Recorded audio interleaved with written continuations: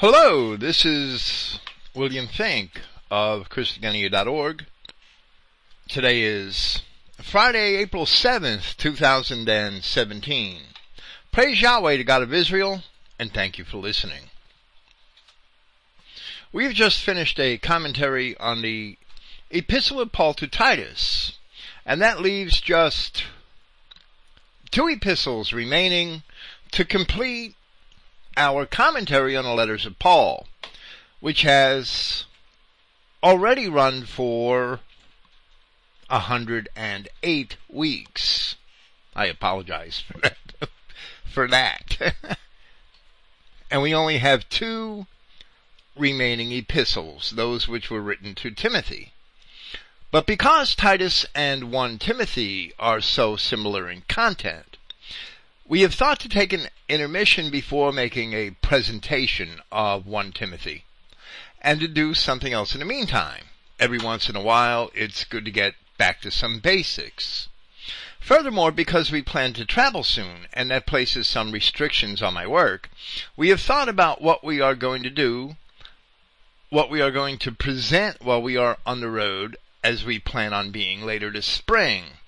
So here we are going to begin a presentation and critical review of Clifton Emahiser's series of short essays which he titled Special Notices to All Who Deny Two-Seedline, and which he concluded after 24 parts.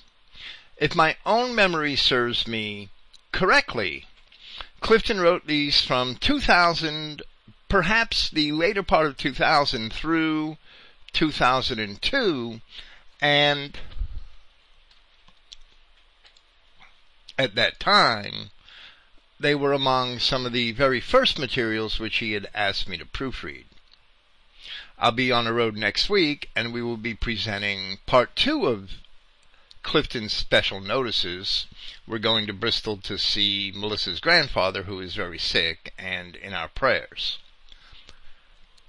There is another reason why I chose to begin presenting these special notices at this time, and that is to once again review many of the basic principles upon which our version of the Christian identity faith is grounded.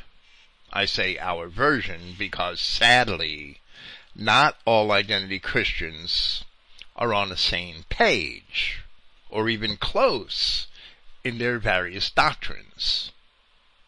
A lot of identity Christian so-called pastors have one foot stuck in Judeo-Christianity, and as a backlash against Judeo-Christianity, even though they haven't shed all of their baggage, they have stuck their other foot back into the Hebrewism of the Old Testament, basically making Judaizers of themselves and adopting elements of the so-called Hebrew roots movement, or pretending that we should revert to many aspects of the Old Testament dispensation, which is certainly important to us. There are important lessons to learn from it, but we shouldn't revert to it in Christ. That's why Paul had such a great struggle with the Judaizers. We should get out of Judeo-Christianity, but we should not become Judaizers. Looking around during this past week for a topic for this evening's program, I came across a quote I had saved from a conversation, actually a Facebook conversation, which really wasn't a conversation at all, wherein Ted Wieland, a supposed identity Christian pastor and former rodeo clown, was pontificating about the election of God. And he had quoted William J. Cameron's book, The Covenant People.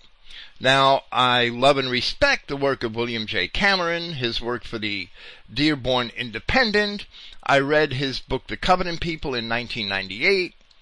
But there are a lot of misconceptions dragged into Christian identity from the Judeo-Christian world, and not only that, but even worse, from the Jewish humanitarianism and egalitarianism, which the world has come to accept as the status quo, as the way things are supposed to be, but which Christ and Yahweh our God certainly would not accept, because Yahweh is not an egalitarian by any means, and Jesus hates, and Jesus discriminates.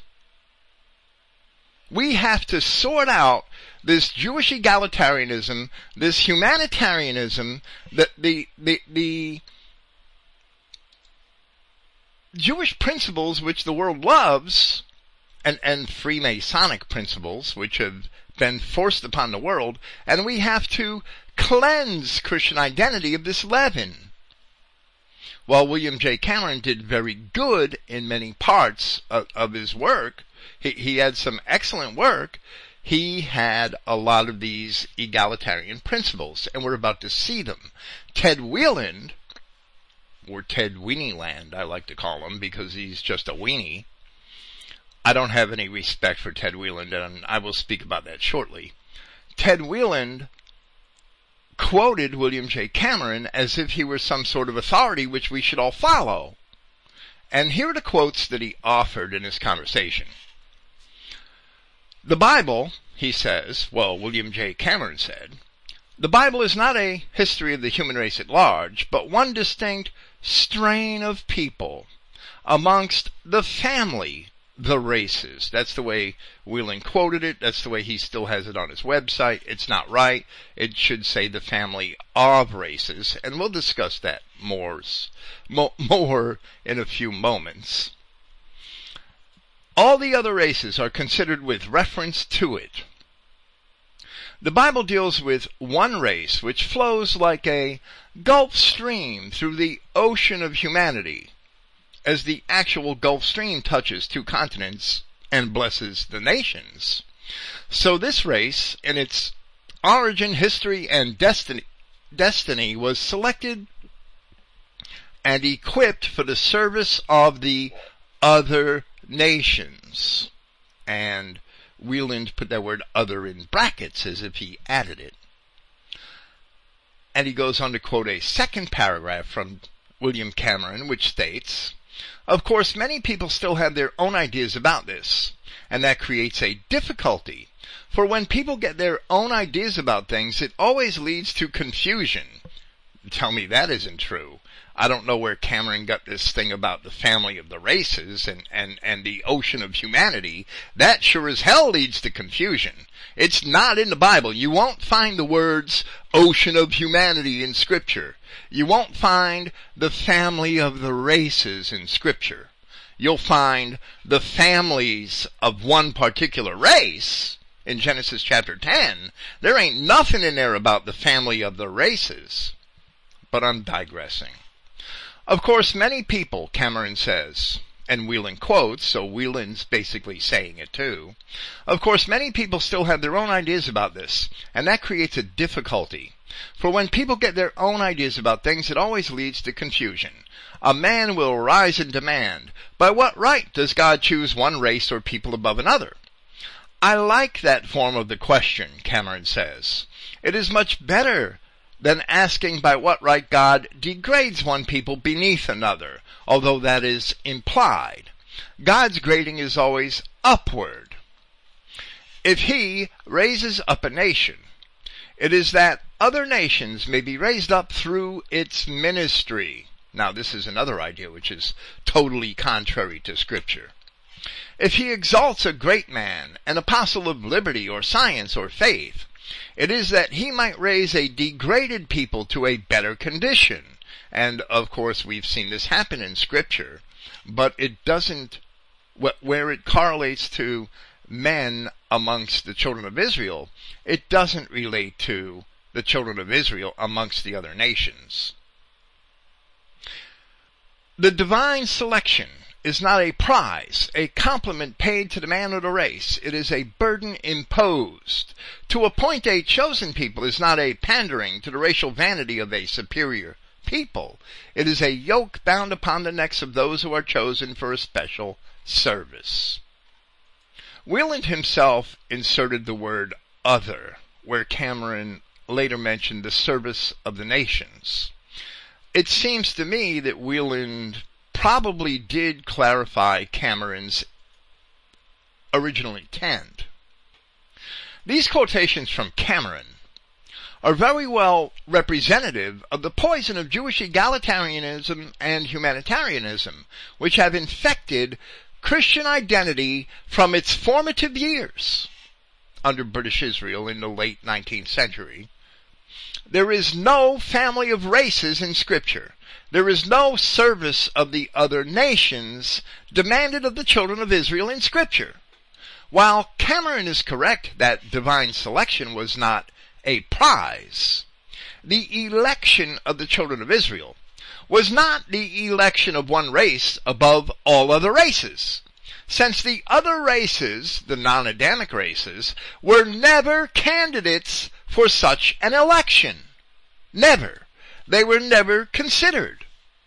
Rather, it was an election of one family of a particular race above all the other families of that same particular race. The children of Israel were selected by Yahweh above all of the other Genesis 10 Adamic families to do his will. Therefore, we read in Deuteronomy chapter 32 that when the Most High divided to the nations their inheritance, he separated the sons of Adam. He set the bounds of the people, meaning the people of Adam, according to the number of the children of Israel. The passage from Deuteronomy describes the separation event found in Genesis chapters 10 and 11, where sometime after the flood, in the time of Peleg, the Adamic families were separated into divisions of the land. The other races, as they may have existed at that early time, were already separated geographically. Only the white race is found in Mesopotamia and the Levant at the time of Genesis chapter 10, as we see in Genesis chapter 2, that Yahweh God planted a garden eastward in Eden, and there he put the man whom he had formed. However, there was evidently one other race in the midst of that garden, called the tree of the knowledge of good and evil, a race which Ted Wieland denies the presence of.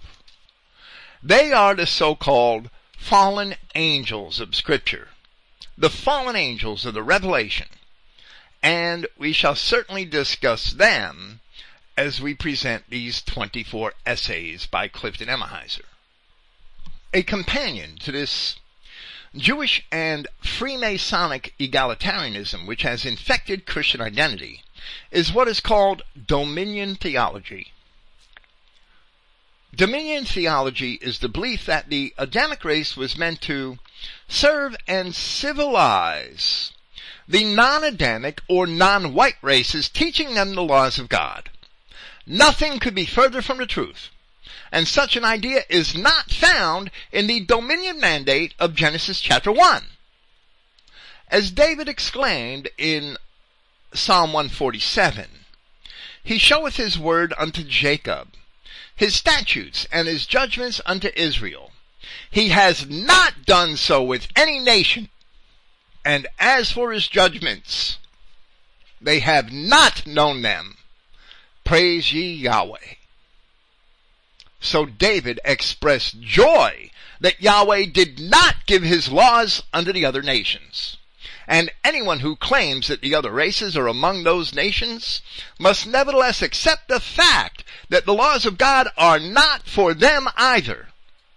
In truth, however, David was only speaking of the Adamic and the enemy Canaanite nations, and the other races as we know them were not even within his focus.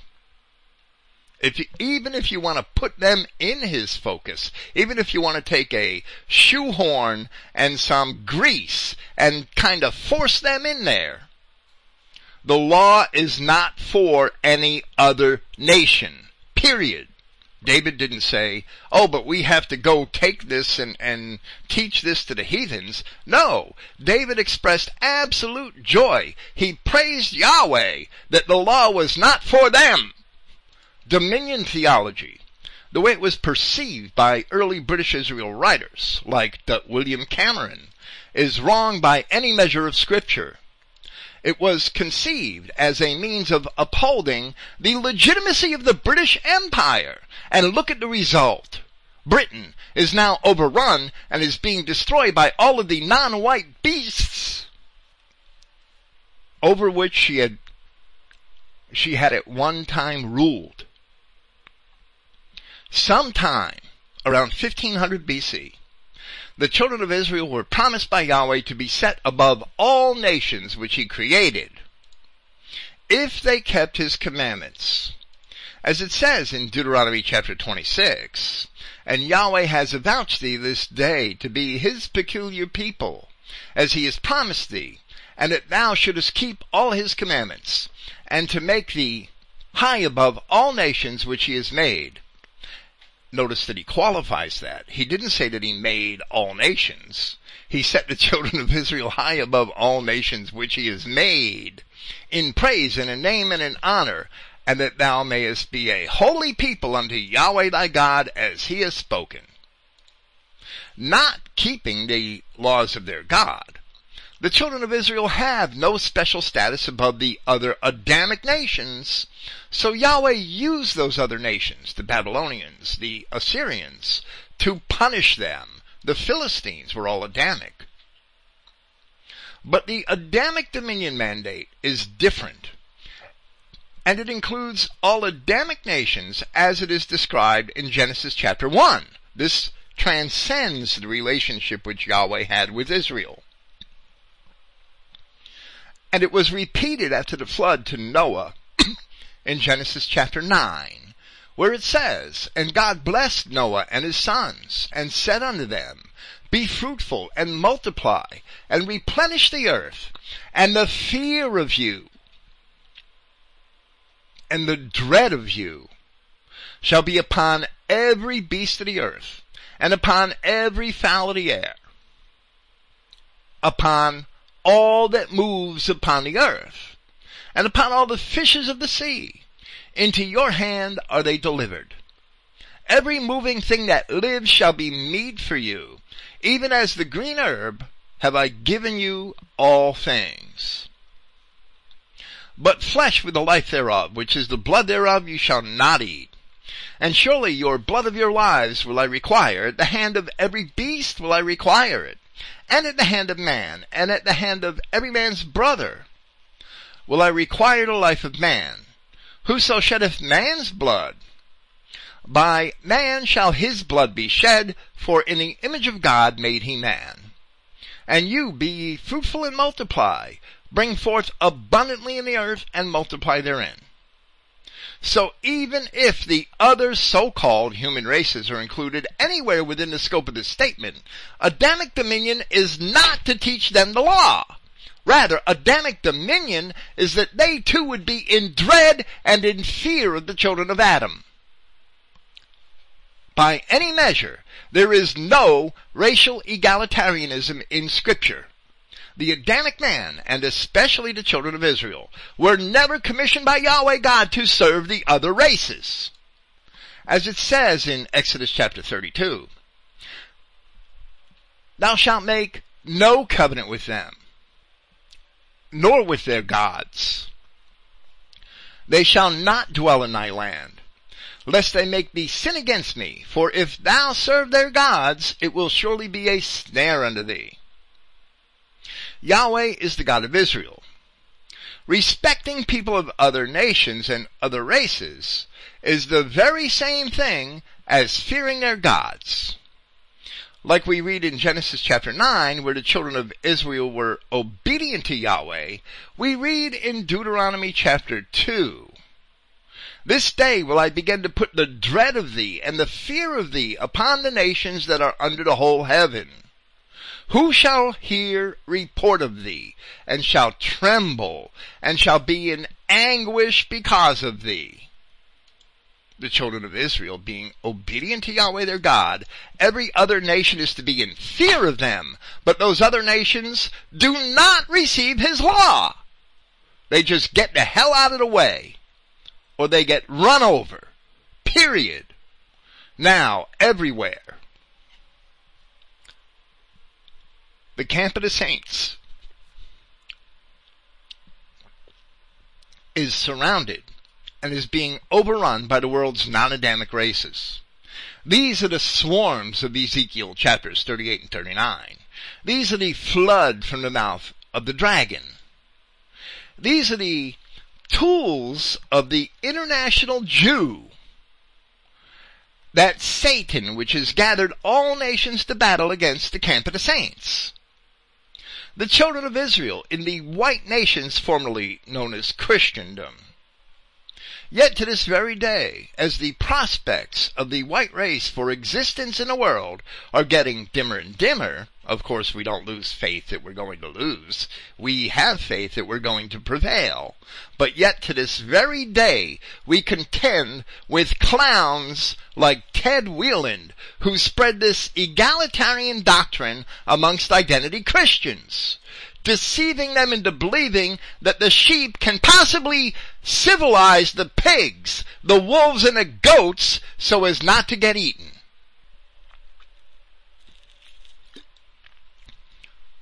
With this in mind, we shall present the first of Clifton's special notices to all who deny Two-Seedline. Clifton begins on the same note. For those who may not be aware of it, we are at war. Even at the time of our birth, there was an enemy in the background plotting to destroy us, along with all that we hold dear. This war has been going on continuously now, without a break, for over 7,000 years, the Septuagint chronology being the more accurate. There have been many fatalities by murder, including Abel, the prophets, John the Baptist, his father Zacharias, the Messiah, and in more recent history, 20 million white Ukrainians. To that we could add 50 million people who died in the First World War who were mostly white, another 50 million maybe who died in the Second World War who were mostly white. The First World War number might be a little inflated, but it's 100 million people, mostly white, in the 20th century, who have died in wars on behalf of the Jew. Clifton says that while we have a genuine enemy, there are those on the sidelines who declare the enemy doesn't exist. Ted Wieland. Such an attitude is the zenith of irresponsibility. While the enemy is literally destroying our very being, those distracting gainsayers only want to play a game of theology. They all have to be kicked to the curb. Every single one of them, if you're an identity Christian, should kick these clowns to the curb if you really have faith in Christ. Clifton goes on. Ted R. Wieland, Jeffrey A. Weekly, Stephen E. Jones, among other one-seedliners. Or maybe you could call them non-seedliners. Go to a lot of effort to prove that the two-seedline doctrine is a dangerous teaching. I will tell you what is really dangerous. When we have an enemy who has a history of 7,000 years of murder, including the Messiah, and to proclaim that this enemy doesn't exist, now that is dangerous. Because of this, I am getting a little perturbed and distraught over all the refuse being promoted by people well-meaning, but really immature in the word of Yahweh, who ridicule two-seedline teaching. They go to great lengths with their oral gymnastics, trying to prove it's all a spiritual matter. They scoff at the idea of a genetic enemy. I am not the one making the claim that this is a matter of genetics, but the Bible unmistakably conveys this definite fact in no uncertain terms. And Clifton is right that Ted Wieland and his ilk are, for the most part, they are sincere in what they believe. And I really also think that they mean to do well. They're just bumbling idiots that refuse to accept the truth for one reason or another. And on the other hand, and this is my personal experience with Ted Wieland, they are pompously arrogant asses that cannot bear the possibility of correction on these important issues. I myself have run into Ted Wieland several times in social media, and I've challenged him, and he will not even engage with me. He uses the excuse that I call him a clown not to talk to me. But that is a lie, and I could prove it. The proof of his lie was published on IsraelElect.com. On the IsraelElect.com website many years ago, in the form of a rather gentlemanly letter, a very gentlemanly letter considering my normal demeanor, which I sent to Ted Wieland in 2000.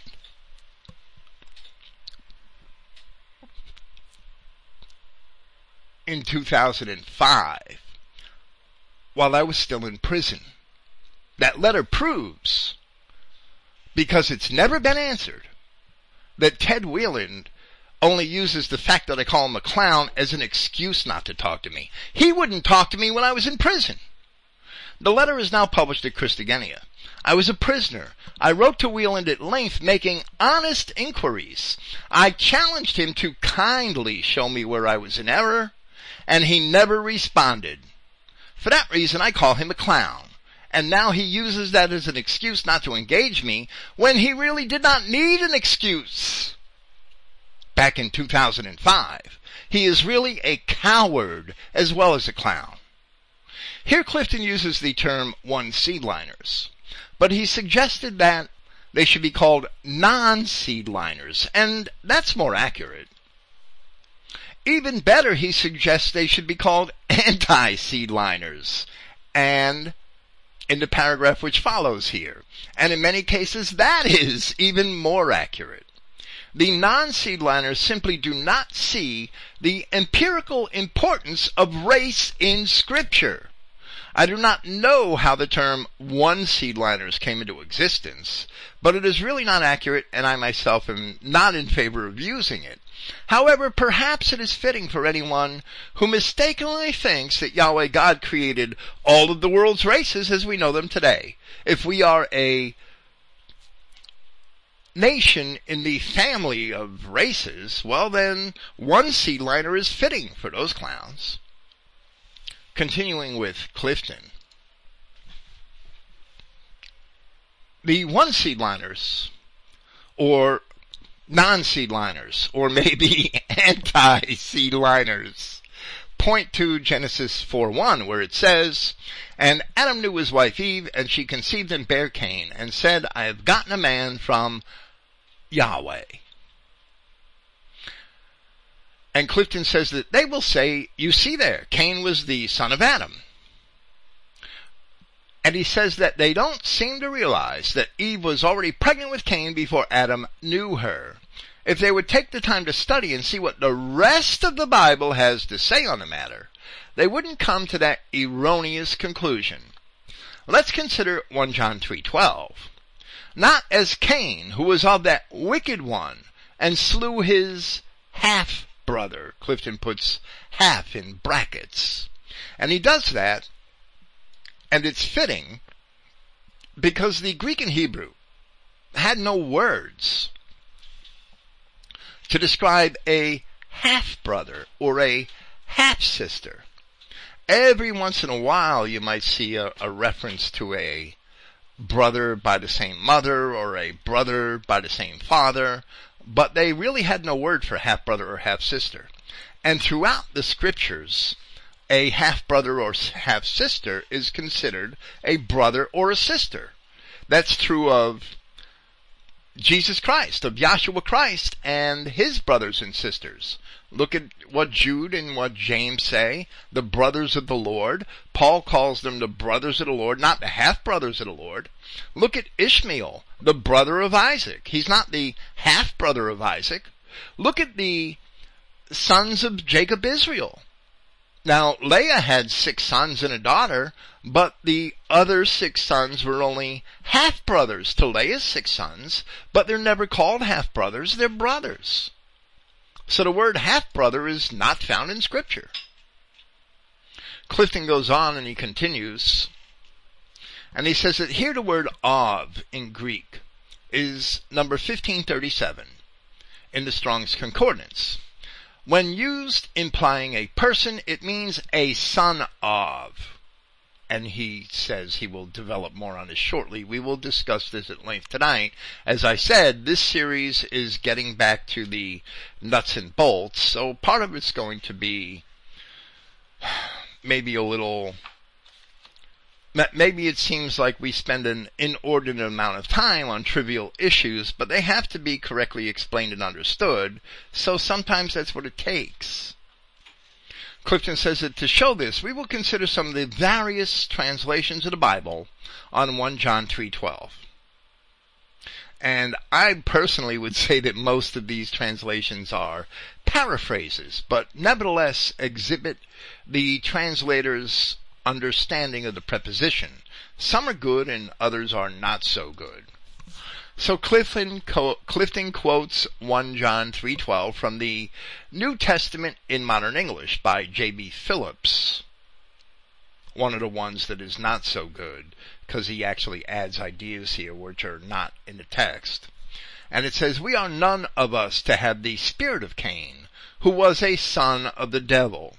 So he got the preposition right, the meaning of the preposition, but that spirit of idea is not in the original text. Smith and Goodspeed, "We must not be like Cain, who was a child of the evil one." And the Living Bible actually drops the ball here. "We are not to be like Cain, who belonged to Satan." And the New English Bible, "And unlike Cain, who was a child of the evil one." And that would be correct. The New Century Bible, "Do not be like Cain, who belonged to the evil one." The New Jerusalem Bible, "Not to be like Cain, who was from the evil one." And the Modern Reader's Bible, "Not as Cain was of the evil one." And Clifton says that now that we have consulted some various translations on 1 John 3:12, let's take a look at some Bible commentaries on this same verse. Now, let me take a short digression first. Well, Melissa stole my beer, I'm sorry.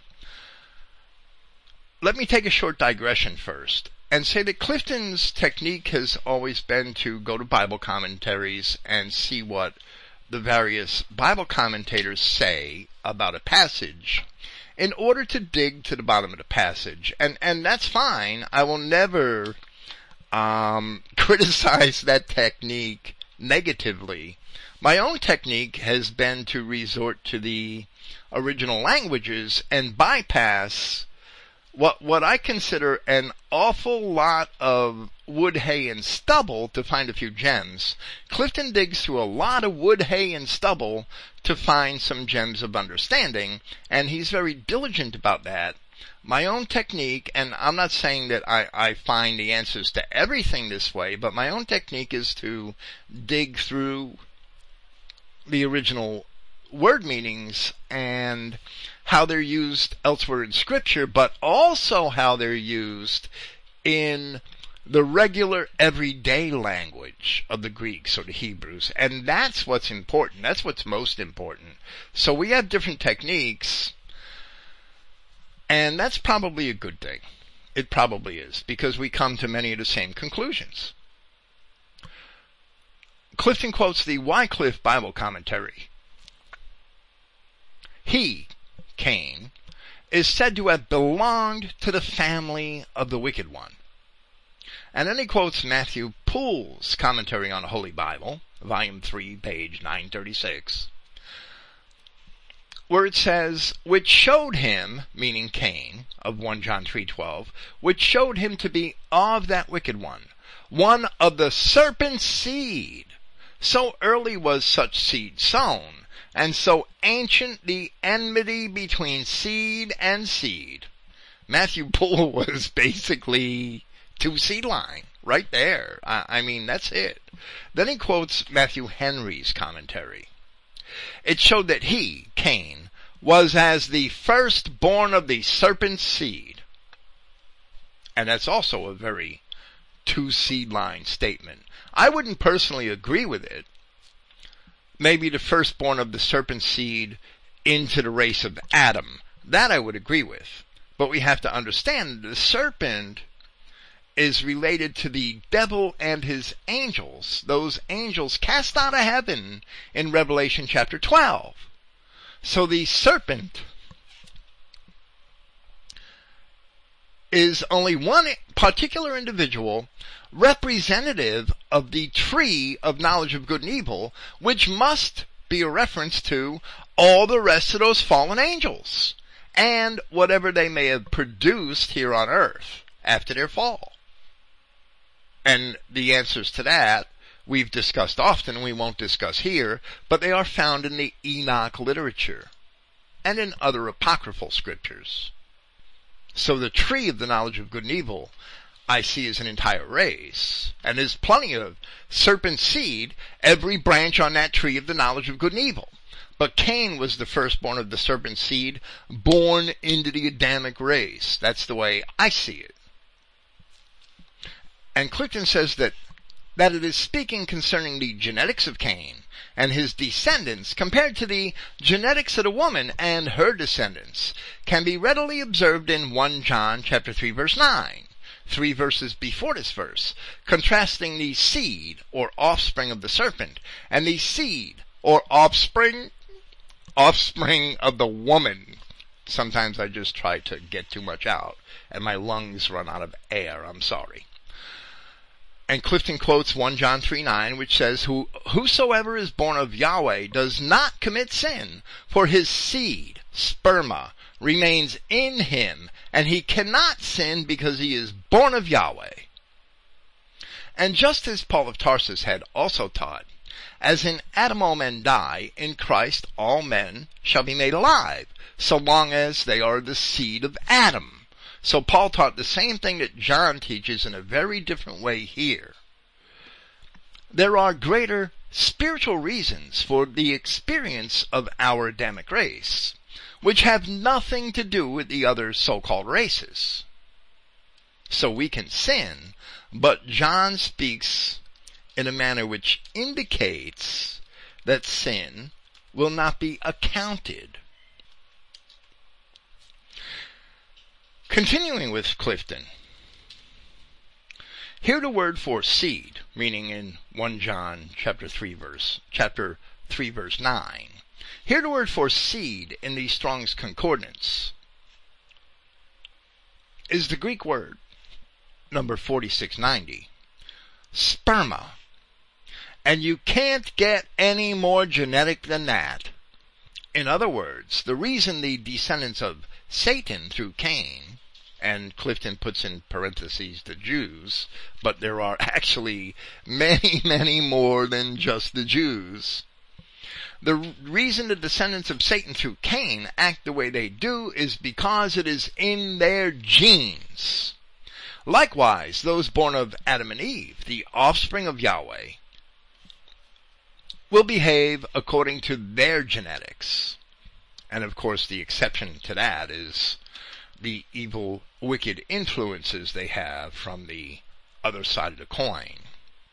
Our sins would still be, but they would be a hell of a lot less. Clifton says that there is a real problem with the word seed, sperma, as expressed by W.E. Vine in his An Expository Dictionary of New Testament Words. This is what he says on page 339. While the plural form seeds, neither in Hebrew nor in Greek, would have been natural any more than in English, it is not used in Scripture of human offspring. Its plural occurrence is in 1 Samuel 8:15 of crops. Yet if the divine intention had been to refer to Abraham's natural descendants, another word would have been chosen in the plural, such as children, and I would interject that W.E. Vine is simply full of shit. He's lying. But Clifton makes an exposition of that. Clifton says, no, there is nothing wrong with the first half of Vine's statement, which is actually helpful, explaining that in Hebrew and Greek a singular seed is used to denote a collective plural, as in English. It is the second half of Vine's statement which is faulty, using a word that describes a collective and limiting it to a single one. That's absolutely faulty. Further, in the original Hebrew, it may very well be that seed is always singular, except in 1 Samuel 8:15, where multiple varieties are implied, and the plural would certainly be proper. And I would have to interject here because Clifton didn't discuss it in this paper himself, that the word seed appears in a plural in one other verse in Scripture, in Galatians chapter 3, verse 15, where multiple varieties are implied, because Paul is talking about the elect seed of Abraham, and he says that it's not from seeds. And Paul is using the word seeds in a plural as a rhetorical device to show that Esau and Ishmael and the sons of Keturah are excluded, as opposed to the children of Jacob, Israel. That's what Paul is doing there in Galatians chapter 3. And that's why the word seed appears in the plural there, and also in the singular. And we'll discuss that more as this series progresses. Clifton goes on to say that it would therefore be proper to indicate that Eve's seed, like Jacob's seed, would be a singular kind of seed. There is a world of difference between a single variety of seed and a single seed. How are we to interpret Genesis 17:7, where it says, thy seed, after their generations? It should be noted that all of Yahweh's covenants with Adam and man were made with a single variety of seed. The word seed in Scripture is important, for it excludes all those who are not seed, meaning all those who are not of that particular variety of seed. And among other things, Clifton's words here had later inspired me to write a 2-part series of essays entitled The Seed of Inheritance, where I had attacked W.E. Vine's statements, which Clifton provides here, in even greater depth. Continuing with Clifton, he says that whether or not Vine had an axe to grind is hard to say. But he doesn't seem to ring entirely true according to Wilson's Old Testament word studies on page 377, where Wilson states concerning this word, semen virile, meaning male semen, hence children, offspring, posterity, spoken also of one child when and only one, and I will qualify that shortly. It should seem that Vine, Clifton says, is applying the singular seed, sperma, in all cases, whether in a collective sense or in situations where there is but one child. Also, Vine's statement does not square with the meaning of Strong's number 2233, seed, which is the word zerah, in the Gesenius's Old Testament lexicon. I believe that many of the one-seedliners have been misled by Vine. By Vine applying a false premise for the word seed, or sperma, it would be hard to estimate his influence in many Bible commentaries and religious books. There is one thing about it, either Vine is wrong or Wilson is wrong. It should also be noted, Vine referred to various rabbis regarding the word seed. More than likely, this is where he got the idea that in all Scripture, both Old and New Testament, in every case, the word seed was used in a singular. And the word zerah does only appear, I believe, in a singular in 1 Samuel chapter 8. And the word sperma only appears in a singular in Galatians 3:15. There is another reference to seed in Scripture, which Clifton's going to point out, which has a totally different meaning, but it appears in the dual, which is a type of plural word, but it refers to two of something. But that comes much later in the series, I believe. and it has a limited application in Scripture. I would assert that even in cases where the word seed is used to describe a single son, it is still used in a collective sense. And that's because in a single son, there remains the ultimate hope of having many descendants. And we see that with Abraham and Isaac. In a single son, Isaac, there remained the ultimate hope, as promised by Yahweh, of Abraham's having many descendants. Continuing with Clifton, he states under the subtitle, How the Idea of One Seed Came About. And he says, if you will look up 2233 in your Gesenius Hebrew Chaldee Lexicon to the Old Testament, you will find the following comment in brackets, which indicates it is the writer's opinion. And this isn't really the opinion of Gesenius, this is the opinion of a later editor. And it says, the remark upon Genesis 3:15 is intended apparently to contradict its application to the Lord Jesus Christ and his redemption. In other words, the editor didn't like Gesenius' definition, where Gesenius said that the word for seed is a collective. It indicates a collective, a plural of offspring, as a collective unit. The editors didn't like that. So they had to qualify it because they have a corrupted church doctrine, which I will discuss shortly. The remark upon Genesis 3:15 made by Gesenius in the word seed is intended apparently to contradict its application to the Lord Jesus Christ and his redemption, as if he could not be the seed of the woman. In reply, it will suffice to remark here that in the very passage cited, immediately after Genesis 4:25, it is clear that 22:33, seed, the word zerah, is used of one son, namely Seth, when he was not an only one, because Cain was yet alive. And further, this seed of the woman was to bruise the head of the tempter, thy head, which can in no sense apply to any but Christ individually, who became incarnate, that by means of death he might destroy him that had the power of death, that is, the devil. And in a moment, Clifton will utilize Paul's statements in Romans chapter 16, verse 20, and certain other scriptures to prove that statement to be wrong. That statement's certainly wrong. Cain's seed, Cain was still alive, but his seed didn't count, simply because he wasn't Adam's son. In spite of what Genesis 4:1 says, Seth was a seed to replace Abel.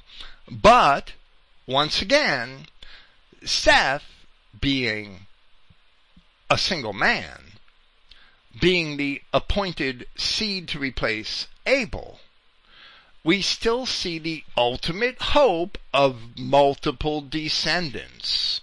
So even where Seth is called the seed, just like Isaac was called Abraham's seed, there was the hope of Abraham becoming the father of many nations. And Seth was the hope that the children of Adam would multiply, would be fruitful and multiply. So there was the hope of multiple descendants. So Seth himself, or Isaac himself much later on, would still, being one individual, would still represent a collective of individuals in the promises of God as they're fulfilled concerning those individuals, which the patriarchs knew. That's how the Bible was written, because the patriarchs knew the promises of God. So Clifton is demonstrating that the idea of seed referring to a single individual only comes from church doctrine, but not from Scripture. The church developed a doctrine whereby Christ alone is the seed of Genesis 3:15. Christ alone is the singular seed of Galatians 3:15. And doing that, the Bible is made to conflict with itself in many other places. such as where it says of Abraham in Genesis, which Paul quoted in Romans, that in Isaac shall thy seed be called. It doesn't say in Jesus shall thy seed be called. It says in Isaac shall thy seed be called. And Jesus, or Yahshua, was never called Isaac. He was never called a Saxon. That's a reference to the children of Israel and not merely to Christ. The church doctrine purposefully seeks to nullify the racial message of the scriptures. And Clifton will prove the rest of that statement wrong, where he says that there are several things the writer has assumed which really are not in context or biblically applied correctly. The death of the first of those things, the death of Yahshua, was not the bruising of the head of the serpent, but the bruising of the heel of the Messiah, for he rose again. The seed of the woman of Genesis 3:15 is not implied in the singular, for in Hebrews chapter 2 verse 11, it indicates that Yahshua has many physical brethren, and he is not ashamed to call them as such. Also, I would remind you again of Genesis 17:7, quoted above, thy seed after their generations. And then 3, in Romans 16:20, Paul told the Romans they would soon tread upon the head of Satan. By Yahshua using the Romans as his representatives to do this, suggests very strongly with this bruising, he was not acting in a singular sense. No doubt this bruising took place when the Roman army besieged Jerusalem, for the majority of the Jews there at the time were of their father Satan. Those who know the story of the establishing of Rome understand it was founded under the sign of the wolf, Romulus and Remus. This is the insignia of Benjamin. In other words, many of the Roman soldiers under Titus were Benjamites. Also, Zara Judah had settled in that same area at one time and probably had a bigger role than imagined, and was in all likelihood part of that Roman army. Also, if you will check Josephus's Antiquities in Book 17, you will find there were Israelite Germans and Israelite Galatians, Scythians and Celts in that Roman army to help bruise the serpent seed. With this, Yahshua was using his people Israel to incapacitate the satanic seed at Jerusalem, while the serpent's head was bruised with the siege of Jerusalem. I am sure that it was just the beginning of the bruising which he will eventually receive. And I have to make a note here. I cannot recall if I had this particular passage in mind when I wrote a paper called Classical Records of Trojan Roman Judah a few years later. But Clifton was expressing things which were learned from older identity writers. I would express a certainty that the emblems of the tribes were confused with one another in the many centuries of migration before the time of Christ. Continuing with Clifton, he says that from this it is obvious the seed of the woman of Genesis 3:15 is collective in nature as well as the serpent seed. Let's now consider John chapter 8 verse 44.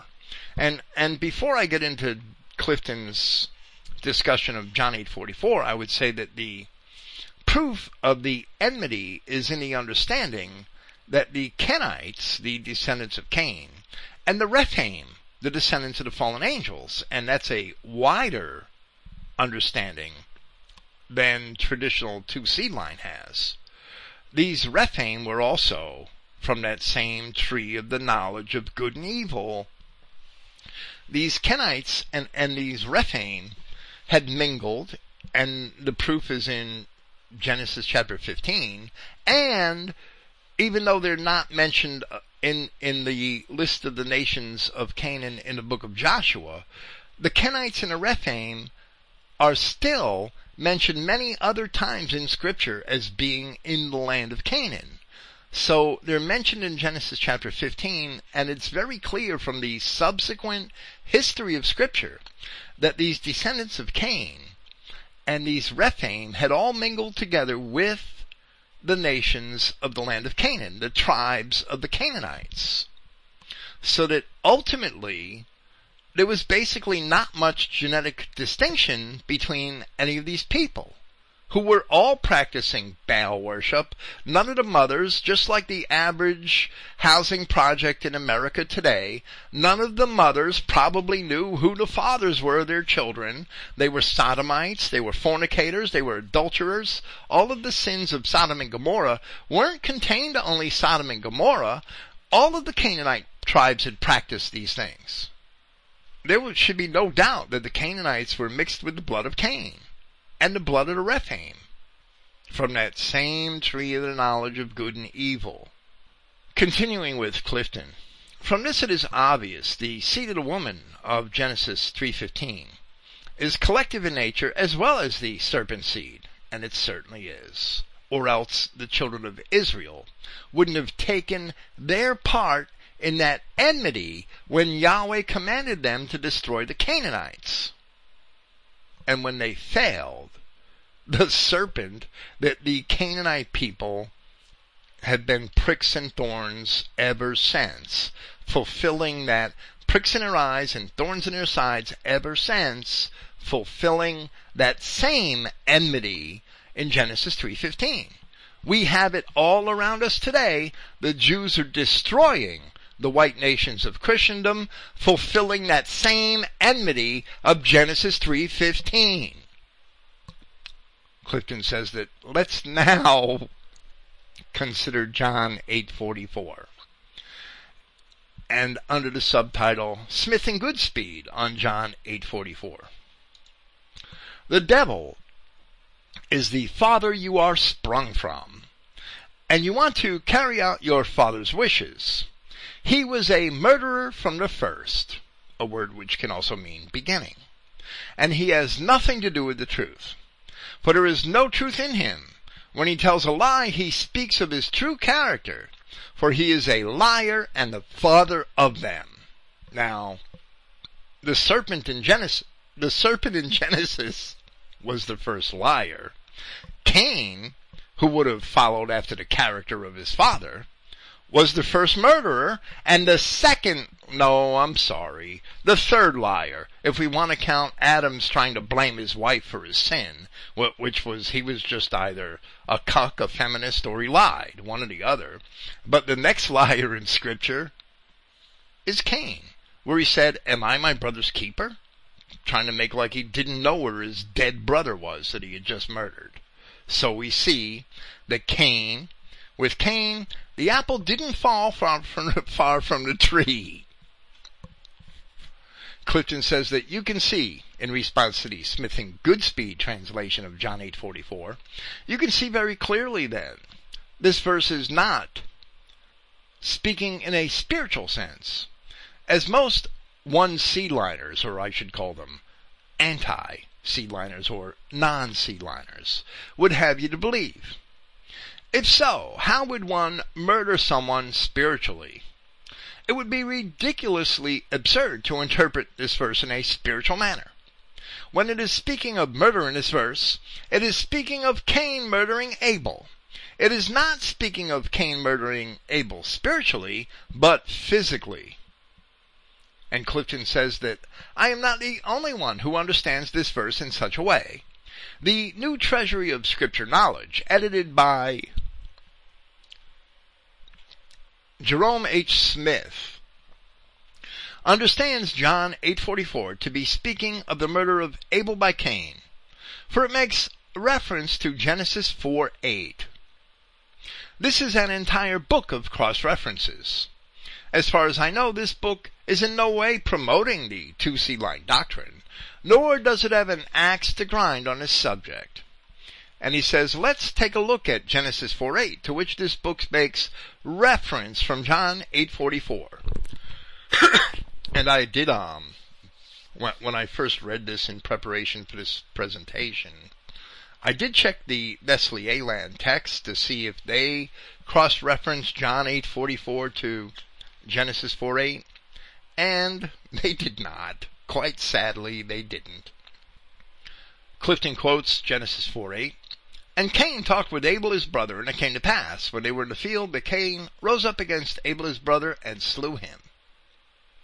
And he says that for evidence to help prove that John 8:44 is speaking of the Jews as being descendants of Cain, or at least those Edomites who opposed Joshua in Judea, and I'm sure that was Clifton's intention as he put Jews in quotes.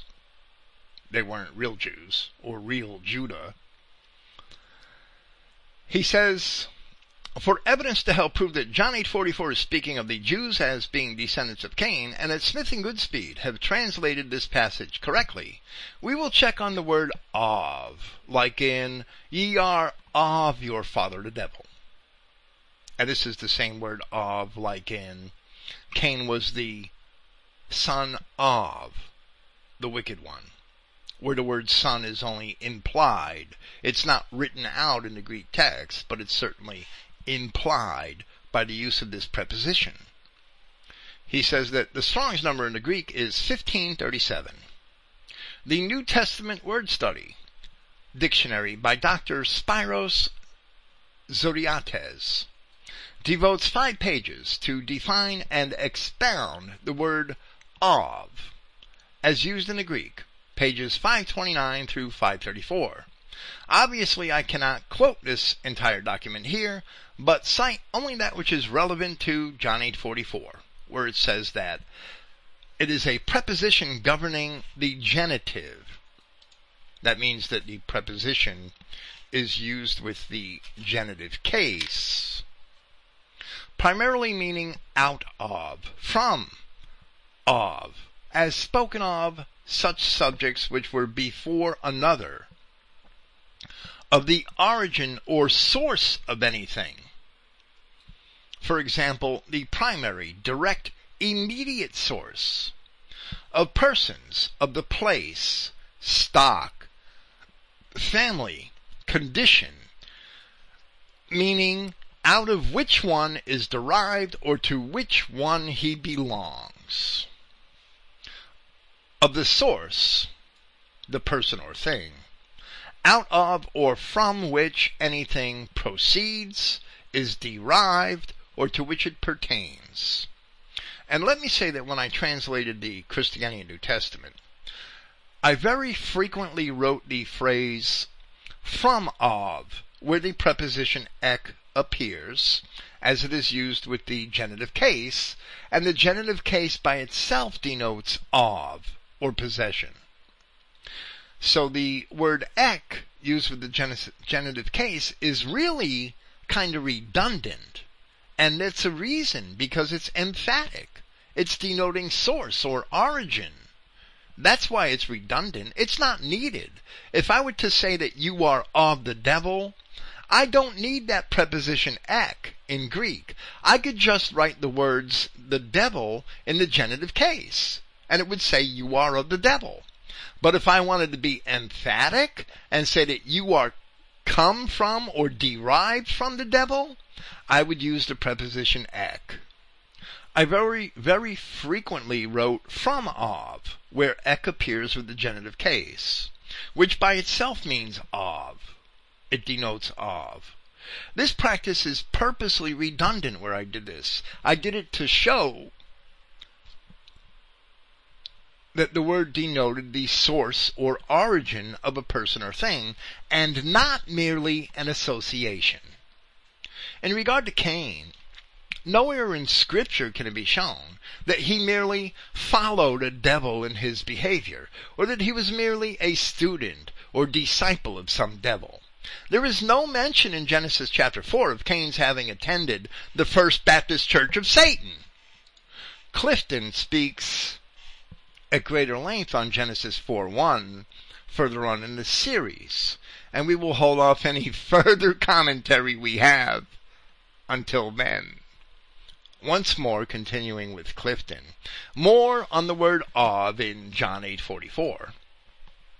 He says, as I stated before herein, we really need to examine the word of in John 8:44, for it is very critical in understanding that the Jews, and he puts quotes around it because he's not speaking of Judah, are the descendants of Cain. The word of is the Greek word 1537 in the Strong's Concordance. Most One-seedliners, or non-seedliners, will claim John 8:44 should be taken spiritually only, that it is not speaking of a literal genetic offspring of Satan through Cain.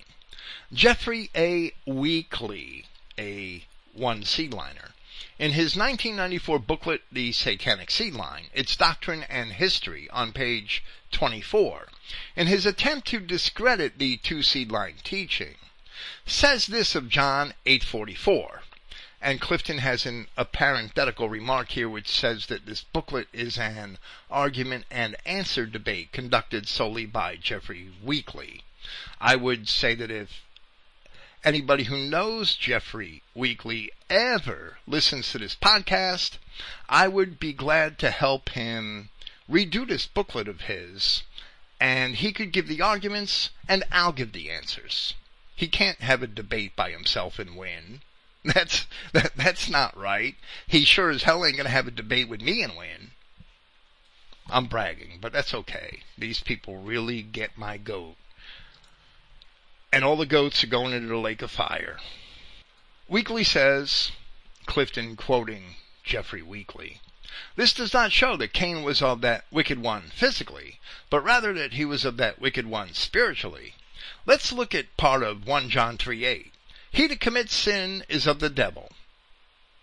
When one studies out 1 John 3:8 through 12, the meaning becomes crystal clear. I got news for Weekly. It ain't clear at all the way he says it's clear. He says that it must be talking about who we are serving spiritually. If it is talking about physical descendants, then all of us are physical descendants of Satan because we have all sinned. And that's just a lie. For all have sinned and come short of the glory of God. That's true, but that doesn't make us all physical descendants of Satan. And that's not what John is saying. But I digress. Weekly says, so if we have all sinned, and if he that commits sin is of the devil, we must conclude that all of us are of the devil. So what is it saying? Are you of the devil by physical descent, or are you of the devil because you serve him, or have served him in the past? And then he has argument of the two-seedliners. John 8:44 says, ye are of your father the devil. This shows that the devil is their physical father. Answer by Jeffrey Weekly. Wrong. This once again shows that the devil is their spiritual father, the one that they serve. And let me say that a few years after this, when I first read and translated the epistles of John from the Greek, I realized that the English readers could not possibly understand the first epistle of John properly. No way. Not if you're only reading it in English, you can't understand it. Because John makes a distinction, which all of the translations I have seen in English neglect. That distinction is between those who merely commit sin and those who have devised sin, those who have created the environment in which man becomes prone to sin, those who are the panderers of sin. There's two types of sinners in John. There's people who sin, and there's the people who create sin.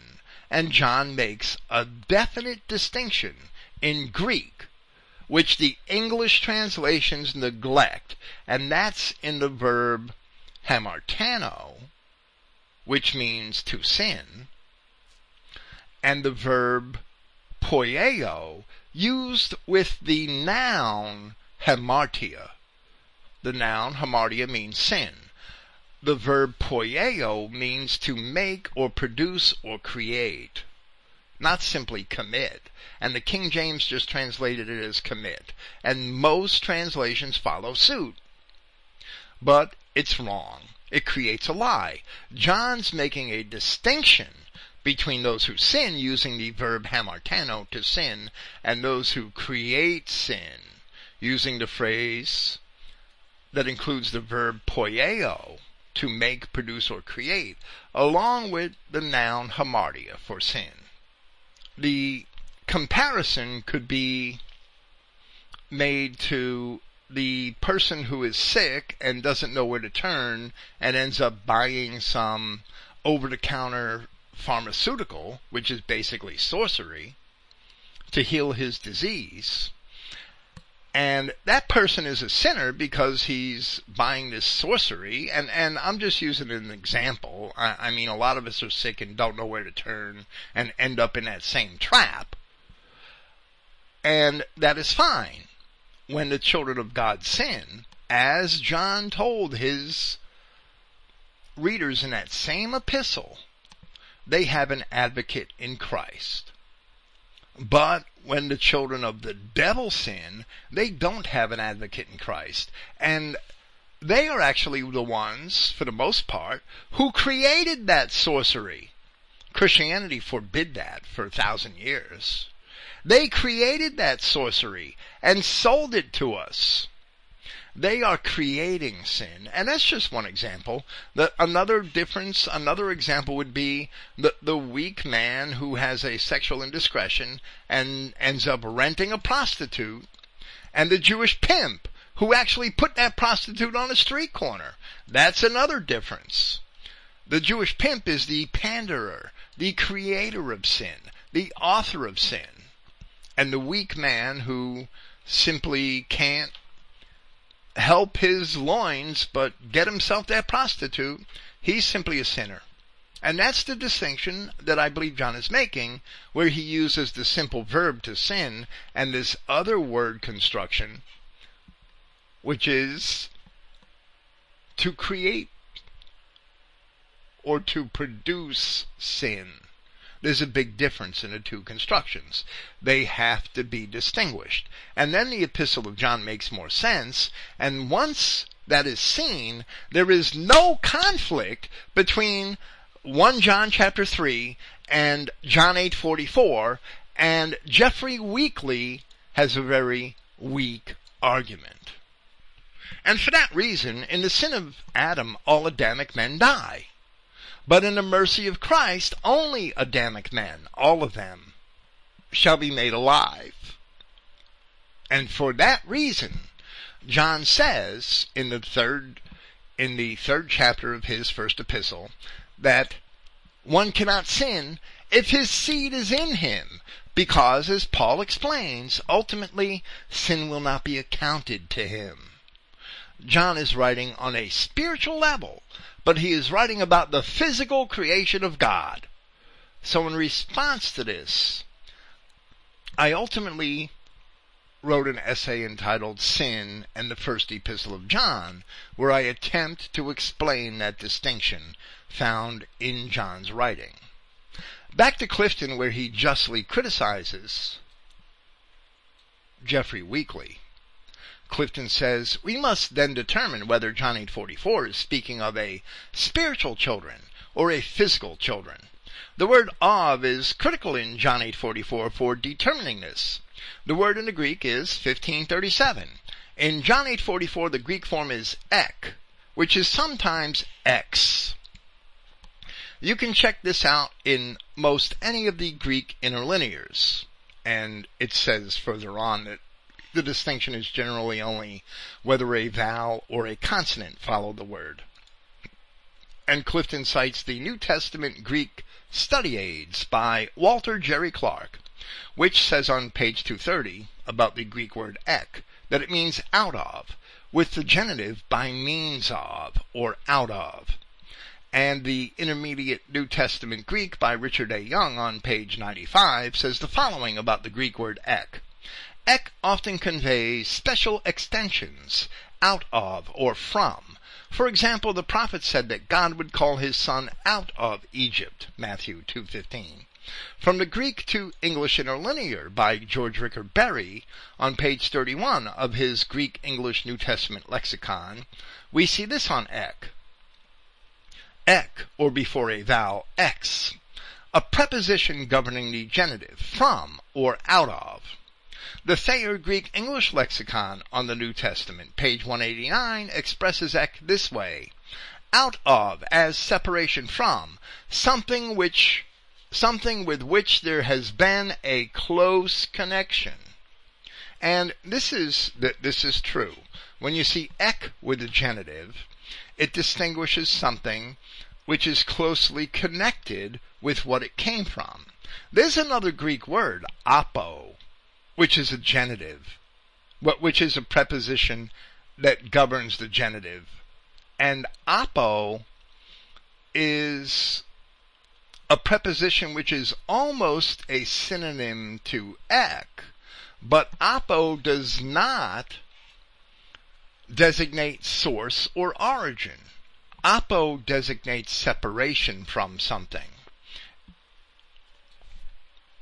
So if in many cases, if source or origin is not meant, then the word apo is used to mean from or out of. And Clifton says, in response to Thayer's Greek-English lexicon definition of ek, in other words, the Pharisees in John 8:44 had a close genetic connection out of or from the devil. And he goes on to say that there are 32 other places in the New Testament where this Greek word, and the preposition, let me say first that if the writer wanted to describe people as being of the devil without denoting source or origin in Greek, he would not have needed a preposition at all. He would only have had to put the words to diabolou, which is the devil in the genitive case. That's all he would have needed to say you're of the devil, meaning that it's only a similarity or a behavioral or a spiritual likeness. He would not have used a preposition. Using the preposition ek shows that there is a direct connection of these people, that one group is from the other, has been derived from the other. Clifton says there are 32 other places in the New Testament where this Greek word ek is used in the same sense. Let's see if these other passages are speaking of physical or spiritual beings. In Matthew chapter 1 verse 3, it speaks of Pharez and Zara being of Tamar. And that's the word ek. Every of in this presentation, in this paragraph, is the word ek. And Clifton asks, does that sound spiritual? Again, in Matthew 1:5, it says, Boaz begot Obed of Ruth. Again, does that sound spiritual? In Matthew 1:18, it speaks of the Christ child being of the Holy Ghost. Again, does that sound spiritual? In Matthew 1:20, it again speaks of the Christ child being of the Holy Ghost. Again, does that sound spiritual? If it does, then Yahshua Christ can't be the Messiah, can he?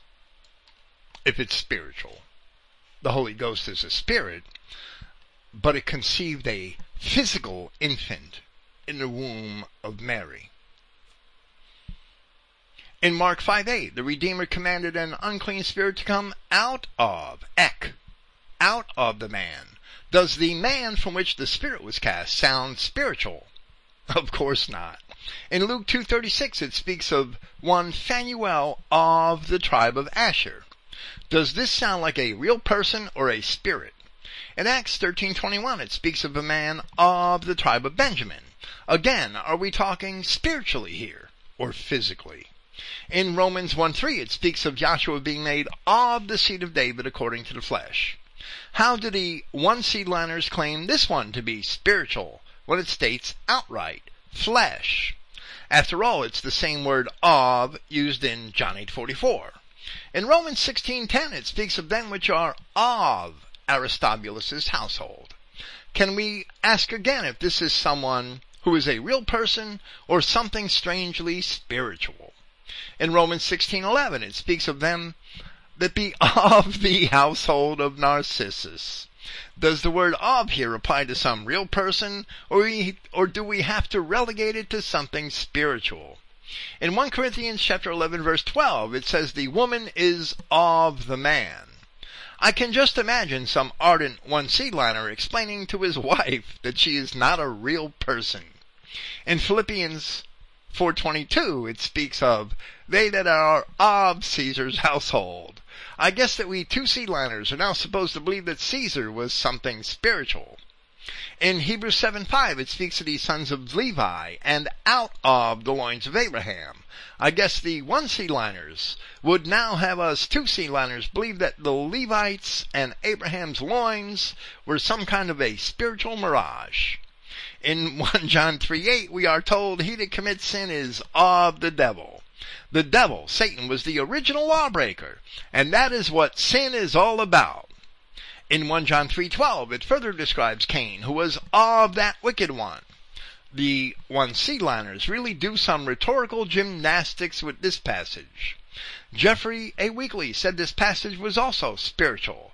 In Revelation 3:9, it states, I will make them of the synagogue of Satan.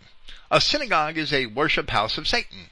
The Jews truly do worship Satan their father, and they admit with their own words that they are descended from Cain.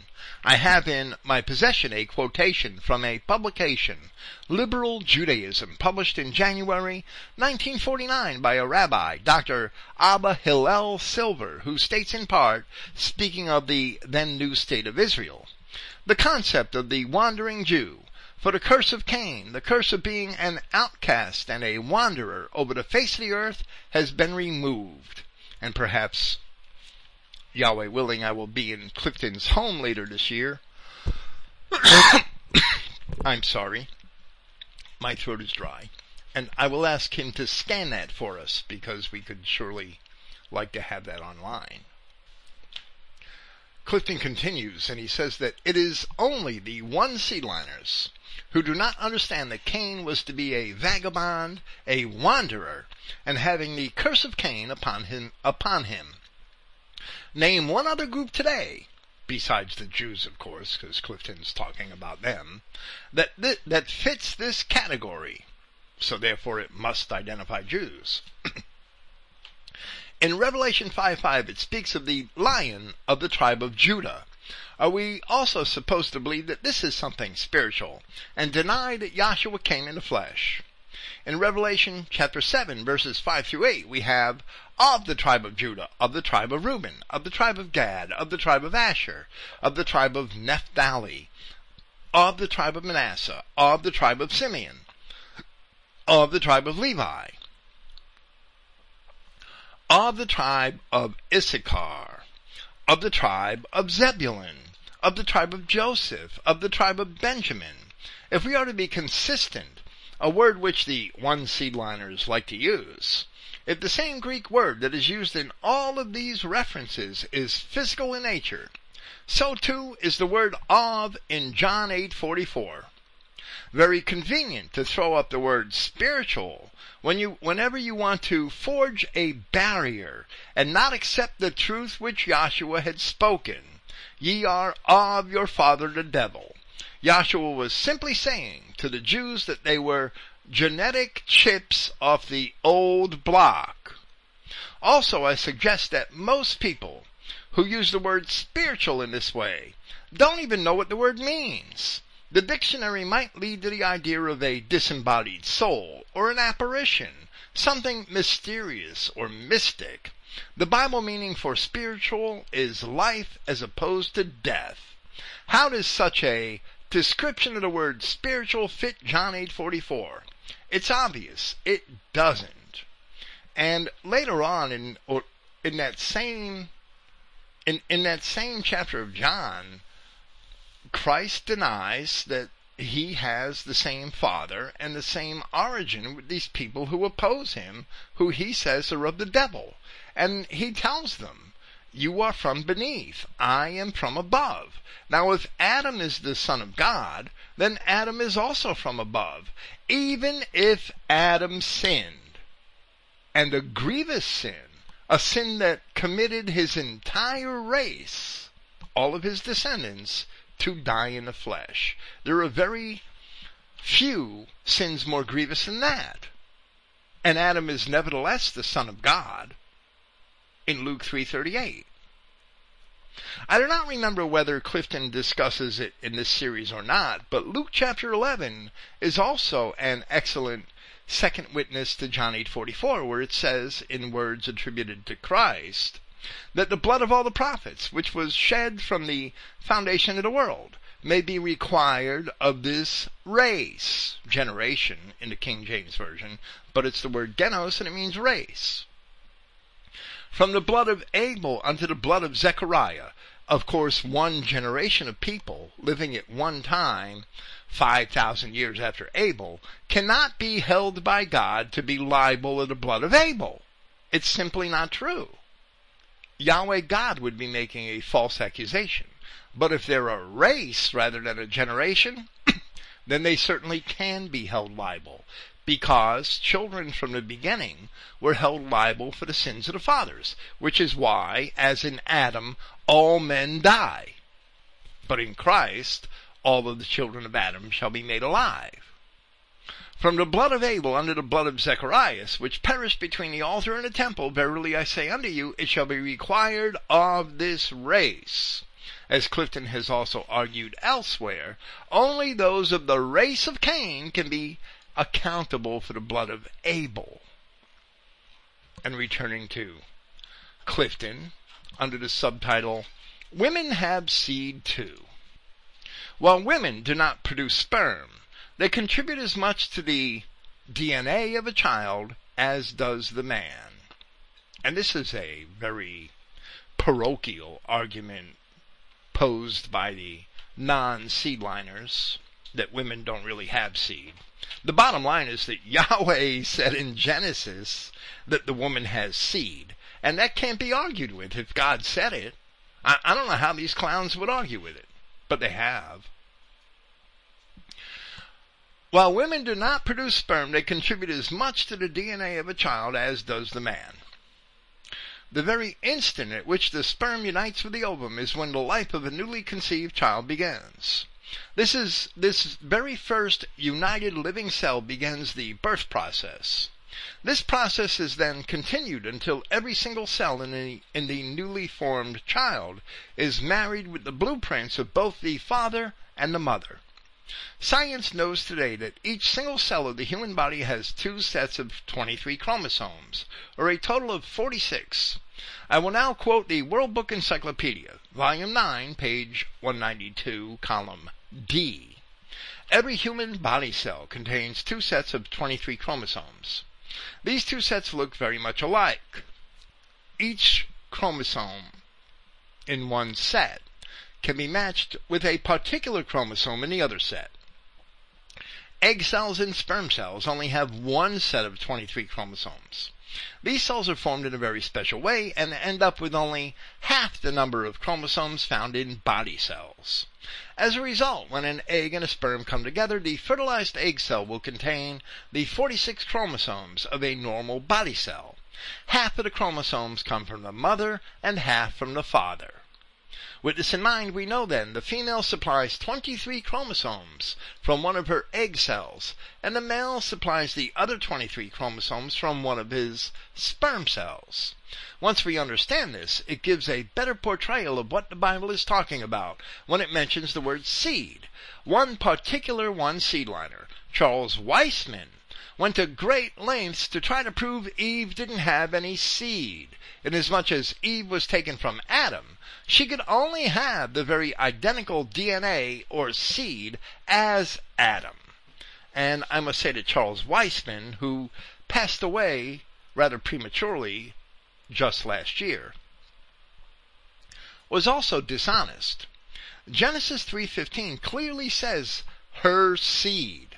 And if Yahweh God himself states that a woman has seed, who is a man to argue? But Weisman was another anti-seedliner with an agenda. The same agenda as the turkey Ted Wieland and Jeffrey Weekly. Returning to Clifton, under the subtitle, The Parable of the Tares.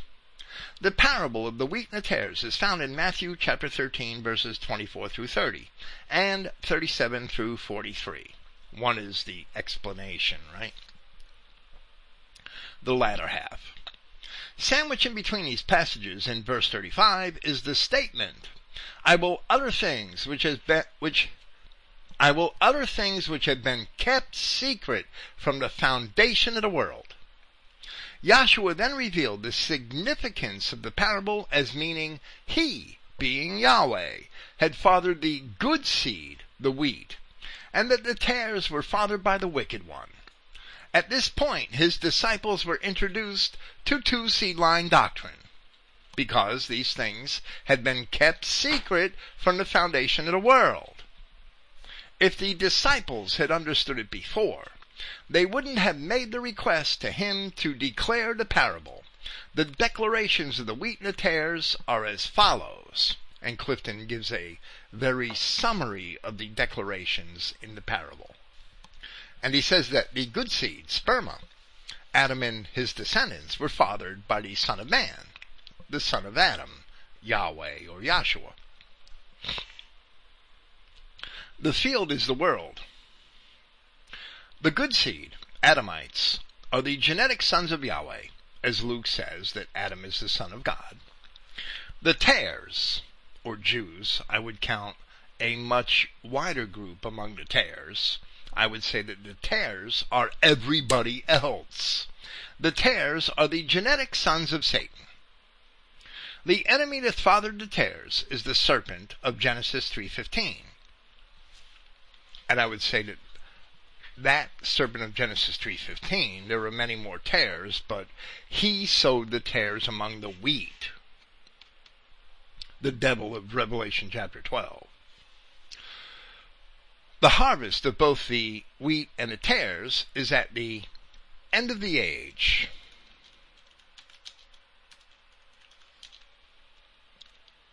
The reapers are messengers, or angels. They're called angels, but that's just a messenger, not necessarily a heavenly angel.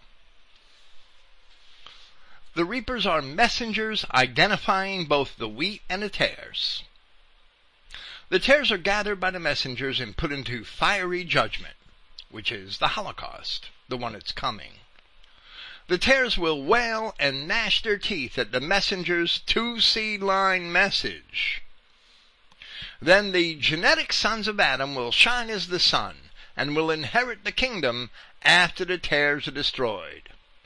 Clifton concludes, the one-seed-liners, or anti-seed-liners, are identifying the wheat, but the two-seed-liners are identifying both the wheat and the tares. Only the messengers of two-seed-line fit this description as angels.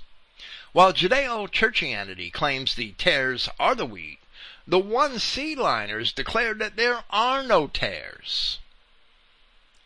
And Clifton says, I guess that makes the one-seed-liners half Judeo-Churchianity and half Israel identity, with only half a message.